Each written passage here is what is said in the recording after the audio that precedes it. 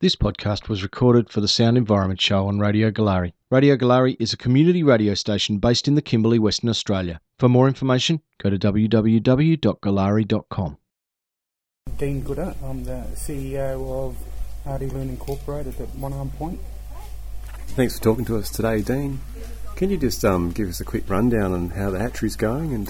Look, the hatchery, we've done some redesigns this year and done a business plan. So we've done a few changes this year, and that changes seem to be going in really well. The feedback's been good, even though we're not completely finished all the infrastructure changes.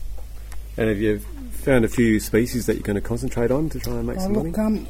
That's our challenge. During the tourist season, for 6-7 months of the year, we get income, but the challenge will be to actually what we do in the wet season, in the off season. So we're branching out to the aquarium trade, looking at ornamental fish, live rock, and that sort of things for that sort of trade.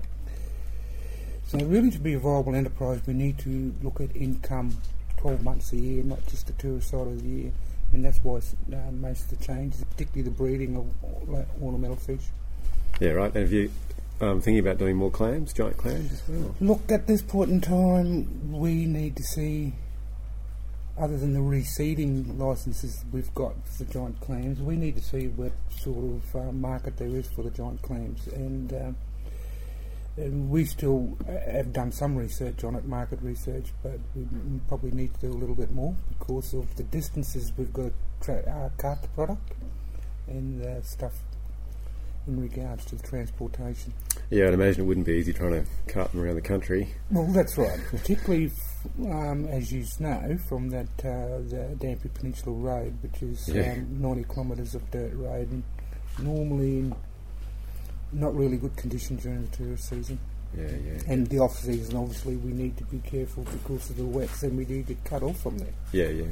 So there's a whole range of things we need to consider in regards to making this that viable and looking at that wet season operations, not only the tourist season.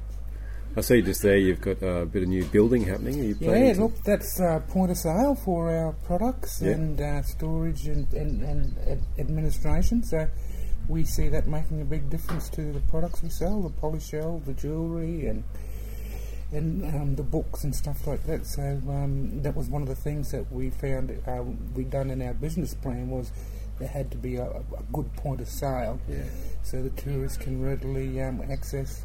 And the money can go straight into the hatchery. It doesn't have to go through. Well, that's right. But eventually, with the hatchery, we need to make sure it's a viable enterprise in the fact that it generates funding and profits that can be put back into the community to help the community operate. Yeah. So that's our big thing.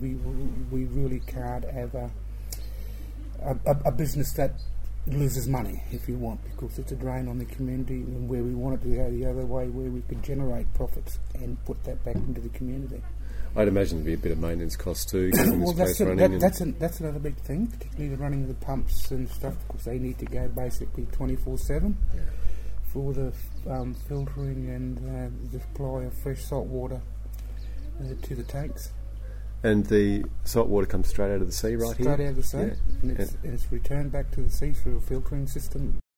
Yeah, well, lots of new plans for the hatchery. Oh, look, I think we have to do that. I think if we want to make it viable, if we want to make it sustainable, we've got to do the planning side of it, which we have done, and then slowly get it all done. Maybe a coffee machine in the future. Oh, look, all that we're looking at, but at this point we're just looking at the infrastructure for the tourists and then the infrastructure for the growing out of the and breeding of the fish. Yeah, you can get those broodstock from right next door there. Well, that's what we want to market ourselves, is that have the native local species and the challenges with breeding that.